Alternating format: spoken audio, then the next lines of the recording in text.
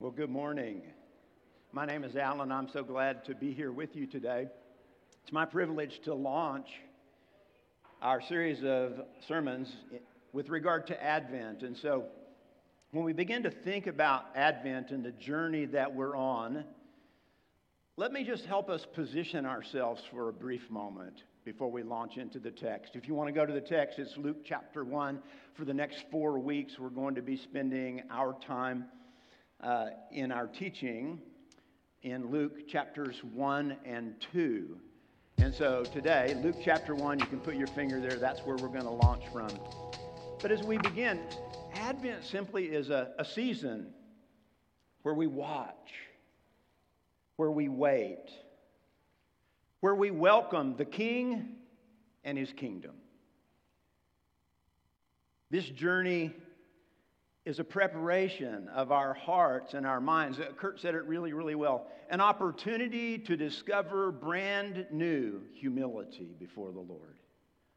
To have the awakening of need and longing and engagement. In the words of one of my new friends, Fleming Rutledge, I love what she says about Advent. She says simply this, that Advent is the once and future coming of the King.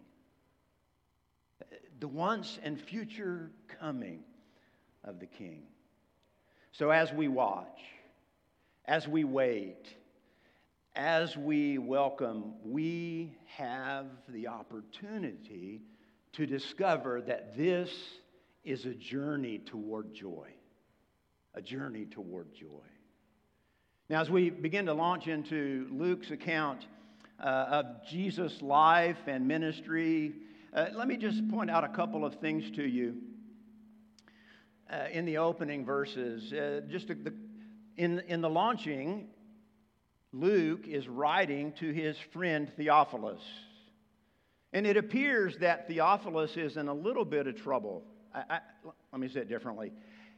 He's not necessarily in trouble, but he is concerned and he is bearing a heavy weight.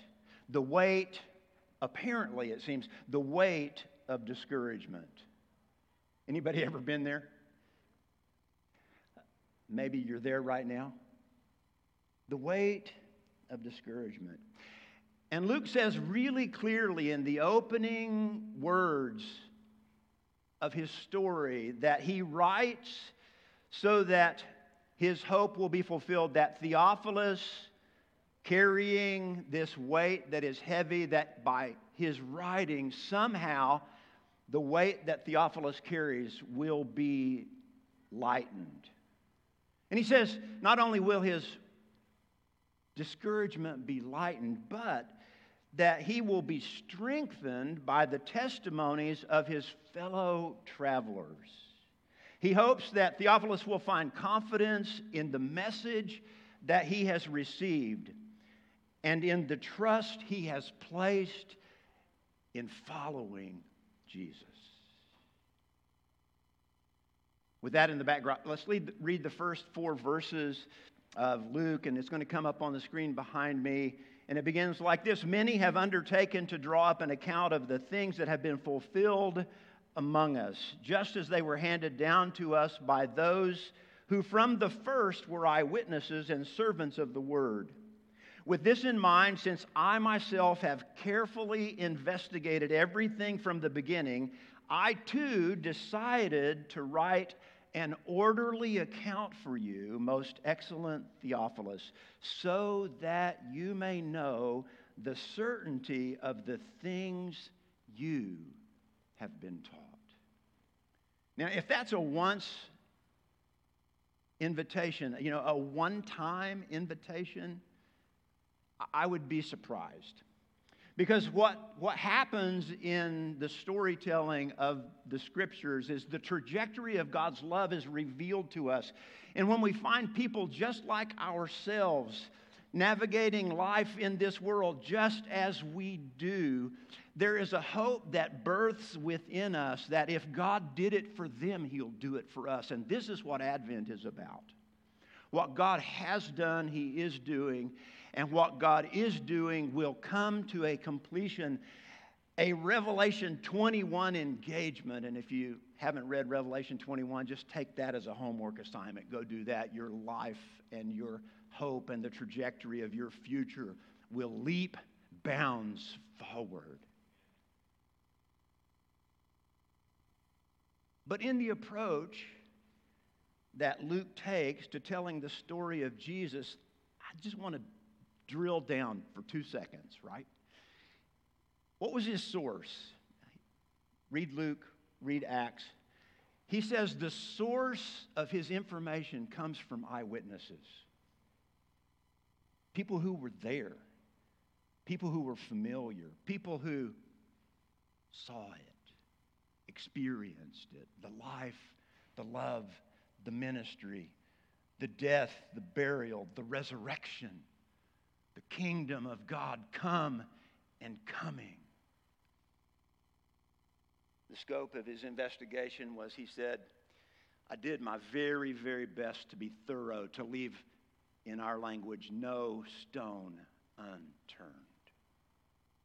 The timeline, he didn't just jump into the middle of the story. He said, I want to tell you, I started at the beginning, and I'm trying to tell you a story from the beginning to the end. So you have parenthetical engagement with the life and ministry of Jesus, beginning to end. And he said, I've decided that I'm going to make it as clear as possible, his word, an orderly account. Another way to think about it, Darrell Bock says this. He says, he carefully took account of the life and ministry of Jesus. Now, with that as a backdrop, let me say to you, the very work that God is doing through Luke for the sake of Theophilus is the work that God is doing in us and through us for our sake, to encourage and strengthen our confidence and lighten the weight of discouragement. We can move on now. We continue reading in the text. In the time of Herod, the king of Judea, there was a priest named Zechariah who belonged to the priestly division of Abijah. His wife Elizabeth was also a descendant of Aaron. Both of them were righteous in the sight of God, observing all the Lord's commands and decrees blamelessly, but they were childless because Elizabeth was not able to conceive, and they were both very old. Once when Zechariah's division was on duty, he was serving as priest before God. He was chosen by lot, according to the custom of the priesthood, to go into the temple and to burn incense before the Lord. And when the time of the burning of the incense came, all the assembled worshipers were praying outside. Then an angel of the Lord appeared to him, standing at the right side of the altar of incense. And when Zechariah saw him, he was startled and gripped with fear. But the angel said to him, "Do not be afraid, Zechariah. Your prayer has been heard. Your wife Elizabeth will bear you a son, and you are to call him John. He will be a joy and delight to you, and many will rejoice because of his birth, for he will be great in the sight of the Lord. He is never to take wine or other fermented drink, and he will be filled with the Holy Spirit even before he is born. He will bring back many of the people of Israel to the Lord their God. And he will go on before the Lord in the spirit and power of Elijah to turn the hearts of the parents to their children and the disobedient to the wisdom of the righteous, to make ready a people prepared for the Lord." Zechariah naturally says, "Well, how can I be sure of this? I'm an old man, and my wife is well along in years."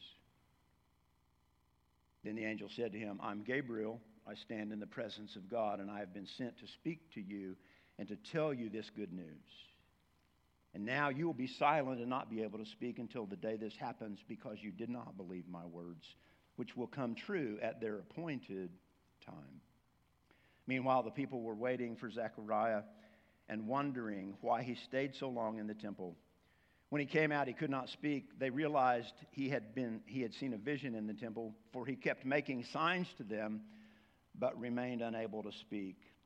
When his time of service was completed, he returned home, After this, his wife Elizabeth became pregnant and for 5 months remained in seclusion. The Lord has done this for me, she said. In these days, he has shown his favor and taken away my disgrace among the people. As I unpack this today, there's this overarching thought that we were singing about today, and I just thank the team so much for setting the table of our engagements with God. Especially in this passage and especially in this season. Kurt's already asked you to take a walk down our gallery of art for Advent. When you do, if you start just around this corner, the first piece of work has a title to it. And that's connected deeply to where I am today. I'm going to say it in a little bit different way, but the title of that piece of art is God Meets You Where You Are. Let me tell you where God meets us. This is what I want to say. God meets us in the ordinary. In the ordinary. This is where God meets us. And when God meets us in the ordinary, we regularly find in Scripture, as we find in this passage, that when God meets us in the ordinary, something happens inside of us and hope is renewed. Hope is renewed. Let me take you back to verse 8. Once, when Zechariah's division was on duty, he was serving as a priest before God. He was chosen by Lot, according to the custom of the priesthood, to go into the temple and to burn the temple of the Lord and burn incense. When he came out, the time of burning of incense came, all the people were assembled and worshiping. Let me just talk to you about the ordinary of that process. Anybody have habitual patterns of engagement? Right? You do things, and you do them in a certain direction. Well, let me talk to you about the orderly nature of service. The orderly nature of service. You might not notice this, but Zechariah was engaging in not something that was extraordinary. He was engaging in something with which he was greatly familiar. He was engaging in his ordinary service. Zechariah are old and faithful. They're familiar with their routine, an ordinary life of service and prayer. An ordinary life that was familiar with the work of the priesthood and the engagement of the priesthood. And here's what it looked like back then. The engagement of the priesthood, they served twice a year. And there were approximately 18,000 priests, so says Darrell Bach. But you could say large numbers of priests who were engaged in service, serving twice a year. And while this was ordinary service, there was a special place in this service because it says lots were drawn. That was sort of a way to determine who served in the holy place. What you need to know about that is simply one time in the priest's life, who was not the high priest, one time in a priest's life, he had the privilege of engaging and serving in the holy place. But in this ordinary service is the place where God meets Zechariah. Ordinary service. You ever thought of heroic deeds? Heroic service? Yeah, me too. Me too. In heroic service, you know what? I'm always the champion. Right? Heroic service almost always puts the spotlight on me. Ordinary service comes as surprise when God shows up. You ever been doing the ordinary and suddenly God shows up, not with Gabriel, but with a push, with a nudge, with an engagement that says, what about now? What about here? What about the thing that I'm doing? The ordinary service is the place where God makes himself known. I also think when we think about this passage that one of the things we have to encounter is that God is always at work in our ordinary prayer. In our ordinary prayer.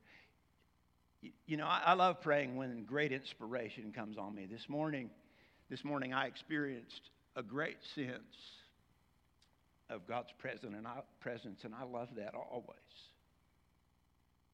I do. I am grateful for every moment. But I have to tell you, my prayer life is more ordinary most all the time than that. Right? I pray, and it's just ordinary prayer. And I pray like you pray. And a long time ago, I learned that there's an acronym, ACTS, that helps me understand how I can pray. And I can pray with adoration. I am grateful for all that God. So I praise God for who He is. I pray with thanksgiving. We just celebrated a great opportunity for Thanksgiving this week. We ate too much, and then we had to pray for the Lord to forgive us for overeating. And then we had to sleep it off, and then when we woke up again, we went right back to eating too much. But we pray with adoration. We pray with thanksgiving. We pray with confession. I got my letters turned around. It's not ATC. It's adoration, confession. We confess our lives before the Lord. And then the final, we pray with supplication. And I just imagine that this is the way that Zechariah prayed as well, with adoration, confession, and thanksgiving. And the news that comes to him from Gabriel is this: your prayers have been heard. Your prayers have been heard. You love that, right? Your ordinary prayers have been heard by the God of the extraordinary. Your ordinary prayers have been heard by the God who is able to do for us what we cannot do for ourselves. And in this season of watching and waiting with ordinary service and ordinary prayers, there is an expectation that God will join us presently. Your prayer's been heard. You and Elizabeth's prayer have been heard. You know what that prayer was, right? Would you grant us a child? That's a big deal, and I don't have time to unpack it this morning because of the time that I have, but it was a really big deal. And do you know, they had waited so long that hope was fading quickly. It says they hadn't had a child, and there wasn't much expectancy to have a child because they were now old. They were now old. They were beyond the years of reproducing children.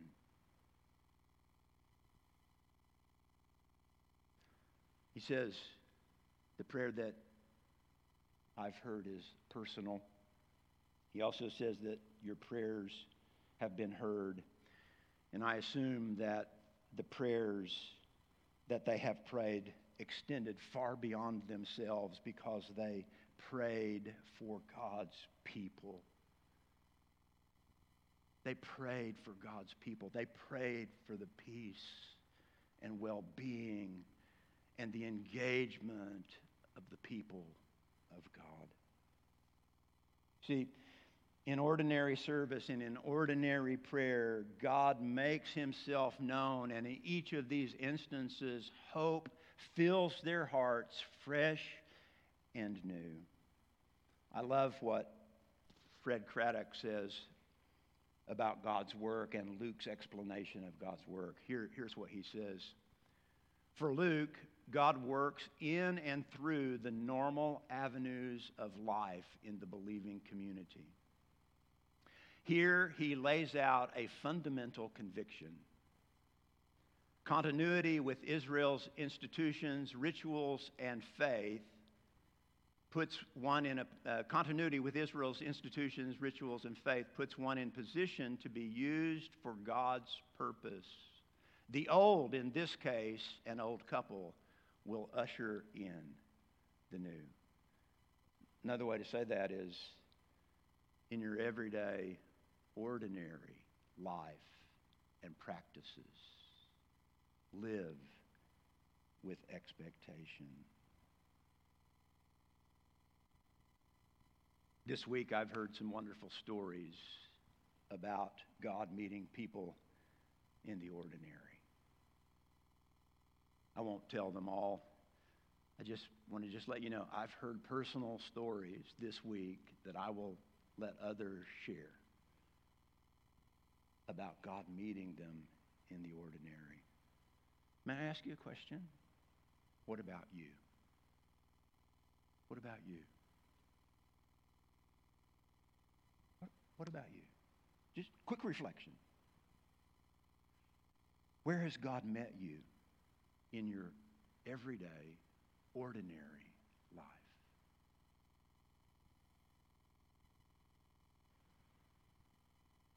If our minds were like our phones and we had them turned on for notifications, pinging would be going through the building. Ping, ping, ping, ping. Because the Holy Spirit is at work reminding you right now of the places that God has been at work. Let me just say to you, if you're discouraged, it may be because it's been a long time. You're in good company. Because Zechariah and Elizabeth had waited a really long time. And Gabriel says, your prayers have been heard. Don't give up on the life of the ordinary that introduces you to the God of the extraordinary.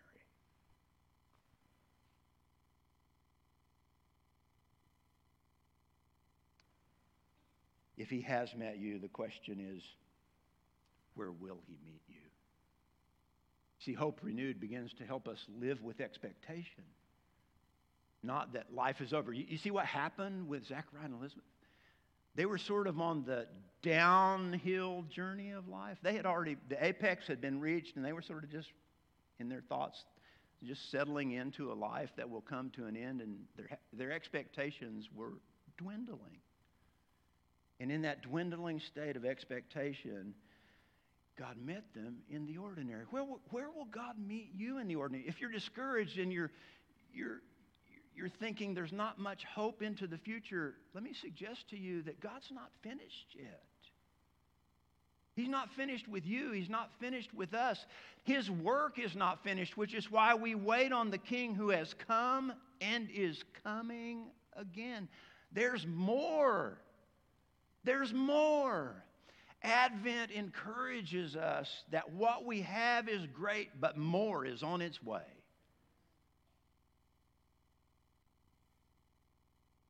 So let me quickly finish up by saying, I want to take a look at the work of the kingdom and its hope in our lives. And let me just say, I've already said it, but I'll say it differently.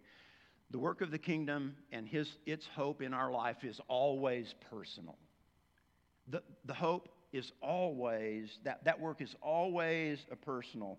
Don't be afraid, Zechariah. Your prayer's been heard. Your wife Elizabeth will bear you a son, and you will call him John, and I'll let you continue to read that. So let me just jump on. Can you imagine the magnitude of this encounter? Just try to take it in. The magnitude of this encounter. A long-held dream that's quickly fading. And an encountering of the promise of God. A promise that breathes life and hope into our hearts. It's personal, and it's renewal of hope that is lost. Gabriel declares, your prayer has been heard. Your wife Elizabeth will bear you a son, and you are to call him John. Let me just highlight the personal engagements in this encounter. regularly when we encounter God, there's this element of fear. There really is. Just read the text. I mean, just read Scripture. It's a regular happening. God shows up and people are like, whoa! I don't think we're any different, right? And when God shows up with hope that's bigger than ours, we think, oh man, I don't want to get too engaged in it because what if it doesn't happen, right? I think that's what's going on. Zechariah's like, whoa, wait. We're old, right? He locked in. We're old. We've been dreaming about this for a really long time. We're old. How can this be?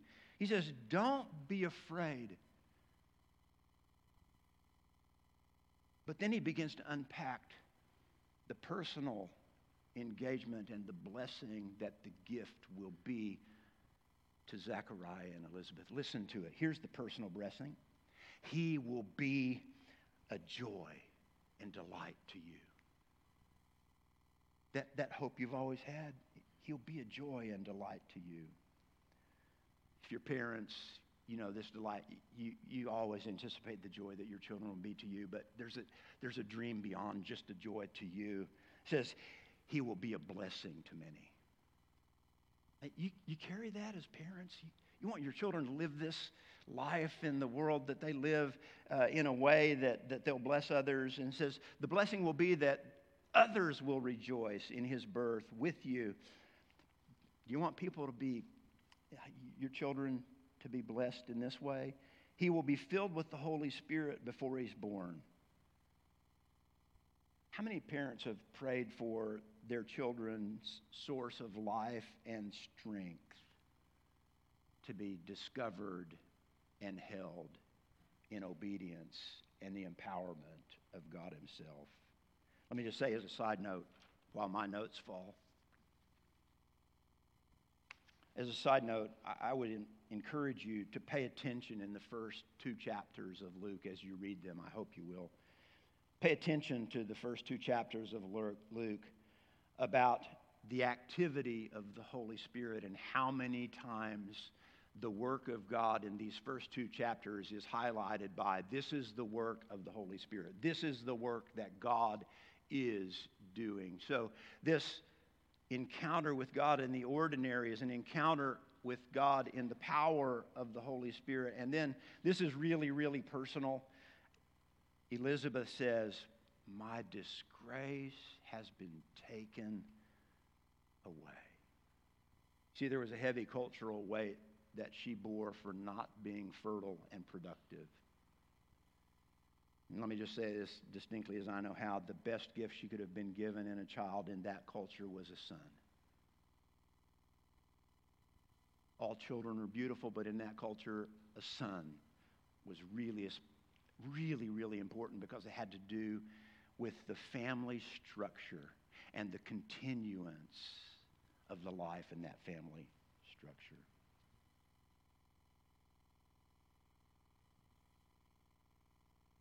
Let me just say an observation I make about this encounter of the personal is simply this, because we can just get so absorbed with what God's doing for us personally, which will take us to the next section, is I want to say to you, the work of God in you is intended to be the work of God through you given to others. The work of God in you is designed not to hold for yourself, but it's the work of God through you given to others. We say it this way all the time. God is at work for his glory, for our good, and through us, the good of others. That's just another way of saying that. The work of God in you is intended, and I use that word intentionally, because sometimes we don't participate. Right? God does something good in us, and we just don't participate. For some reason, we can't witness to the work. How is it that we can post every plate of food we've eaten for the last month? Right? No problem. I mean, you have a great meal. We had one last night with a great celebration. I imagine somewhere photos were posted in social media about the meal we shared last night. How is it that we can be so free with the good work of God in and through us? I mean, the good work of the food we receive in and through us so publicly, and sometimes the good work of God in us and through us we find difficulty sharing. Our work, our hope is personal, but our hope is also communal. Communal. He'll be a joy and delight to many. He'll bring back many people to the Lord. He'll work in the power of the Holy Spirit. He'll turn the hearts of parents toward their children, turn the disobedient people to wisdom and righteousness, and prepare people for the Lord. The work of God in us and through us is a gift designed to be given to others. I finish. It's simply this. I'm just going to give you the highlight. I'm not going to unpack it. But your experience is our hope is present. There's an expectation right here, right now, that God is present among us. And I will tell you, Kurt's already mentioned it, but I will tell you, God is present among us right here, right now. In our singing, God was present. God was present. Real, palpable, present. He's present here, right now. And the work that he wants to do in us and through us is to be aware of that presence.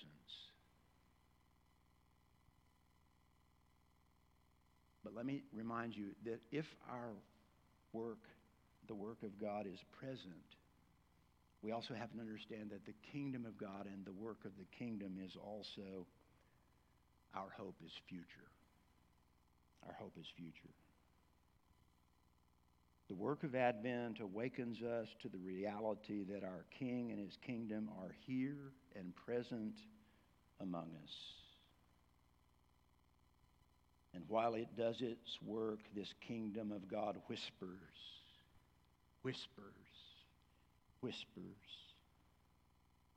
He is coming again in power and glory. He will make all things new.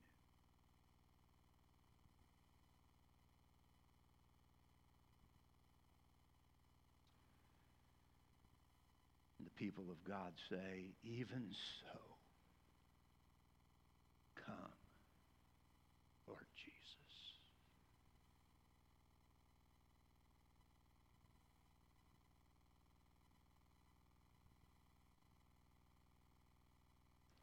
Bring our time to an end today. As I've been looking at this week, just seen a beautiful picture of how God is at work in the world. He's at work in the world, in the ordinary.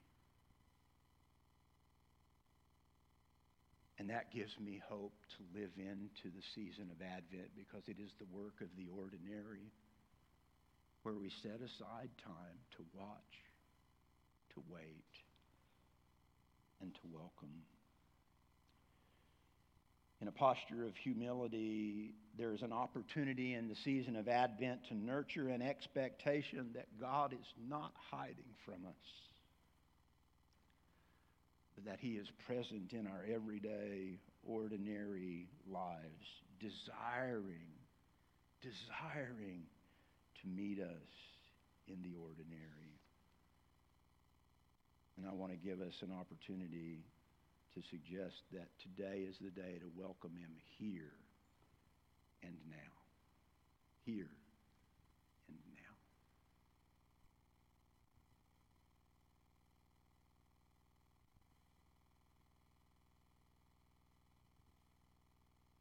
My friend Fleming Rutledge says that Advent isn't for wimps.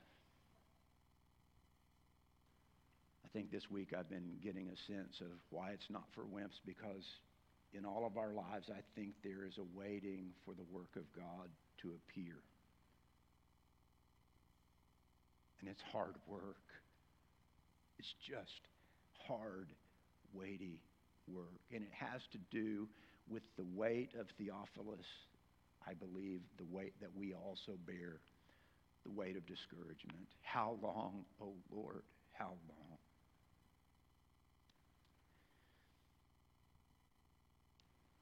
The deliverance from Pharaoh, they waited 400 years.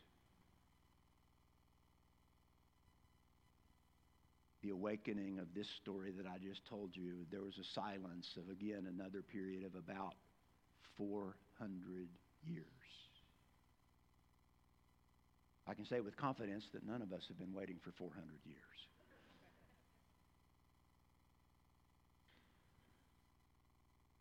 But the weight of discouragement can weigh heavy over a period of 4 days, 40 days. I could just keep expanding that, right? And I have a really strong sense that the season of life we've been in has produced the opportunity for waiting and disappointment. And so my prayer today is that God would meet us in the ordinary and that he would meet us in a personal way that would flow over into our communal life of expectation. So today, we regularly practice the ordinary grace of God. It's why we pray every week. It's why we pray every week for anyone who wants prayer, because this is the ordinary practice of God's people. Come, Lord Jesus, come. Holy Spirit, come. We know they are present, but we're asking for an engagement that renews hope within us. And so I'm going to ask you to do a really bold thing. You don't have to come to the front. And I know this is a bold thing, but if you've been under the weight of discouragement, you have been watching and waiting and welcoming, but you haven't seen the weight of discouragement lifted.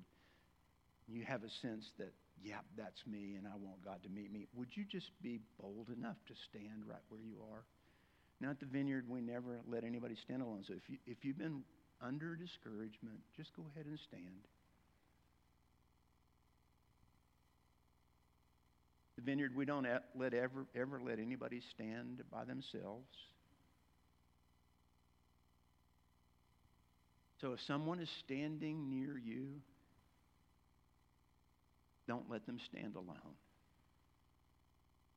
Whether you know them or you don't know them, right? Just don't let anybody stand alone.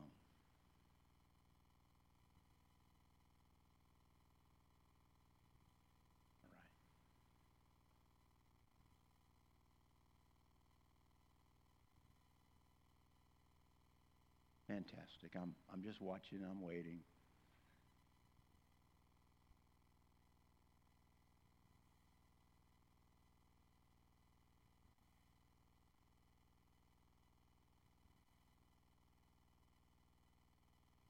Oh God, we welcome you to meet these who recognize their need. Now we ask now, oh God, that you would speak to the place of discouragement. Begin to speak in a way that renews hope, that restores expectation, that strengthens, oh Lord, our capacity to continue to watch and wait. As much as we would love for a divine intervention in this moment, we ask for that, Lord. We understand that it's possible that we just need to have the strengthening to continue to wait. And so, Lord, I pray that Advent that begins in darkness right here and right now will begin to shine a small light of hope in the lives of each person who has stood today. A hope that over the next days and weeks will burn not just a flickering lamp, but something that burns brighter and brighter, that strengthens and encourages. Discouragement in relationships, discouragement in employment, discouragement in sickness, discouragement in resources, Lord, people who are looking for employment and in a tough place. Oh, Lord, would you meet these here and now? Now, if you're praying with someone, standing together with them, you can continue to pray. I'd like to have everybody else stand with me.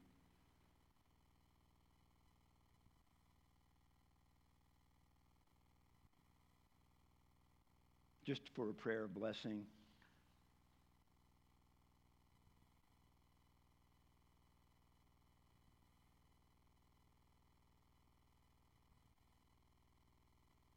Simple prayer of blessing is this.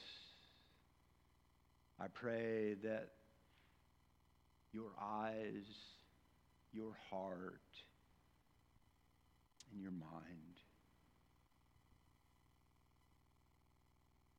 will receive the life and love of our King.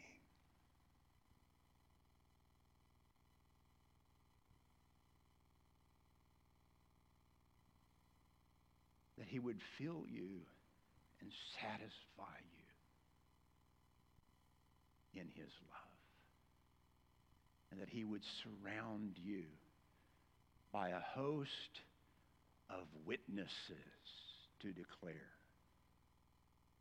he is at work. Take confidence in his love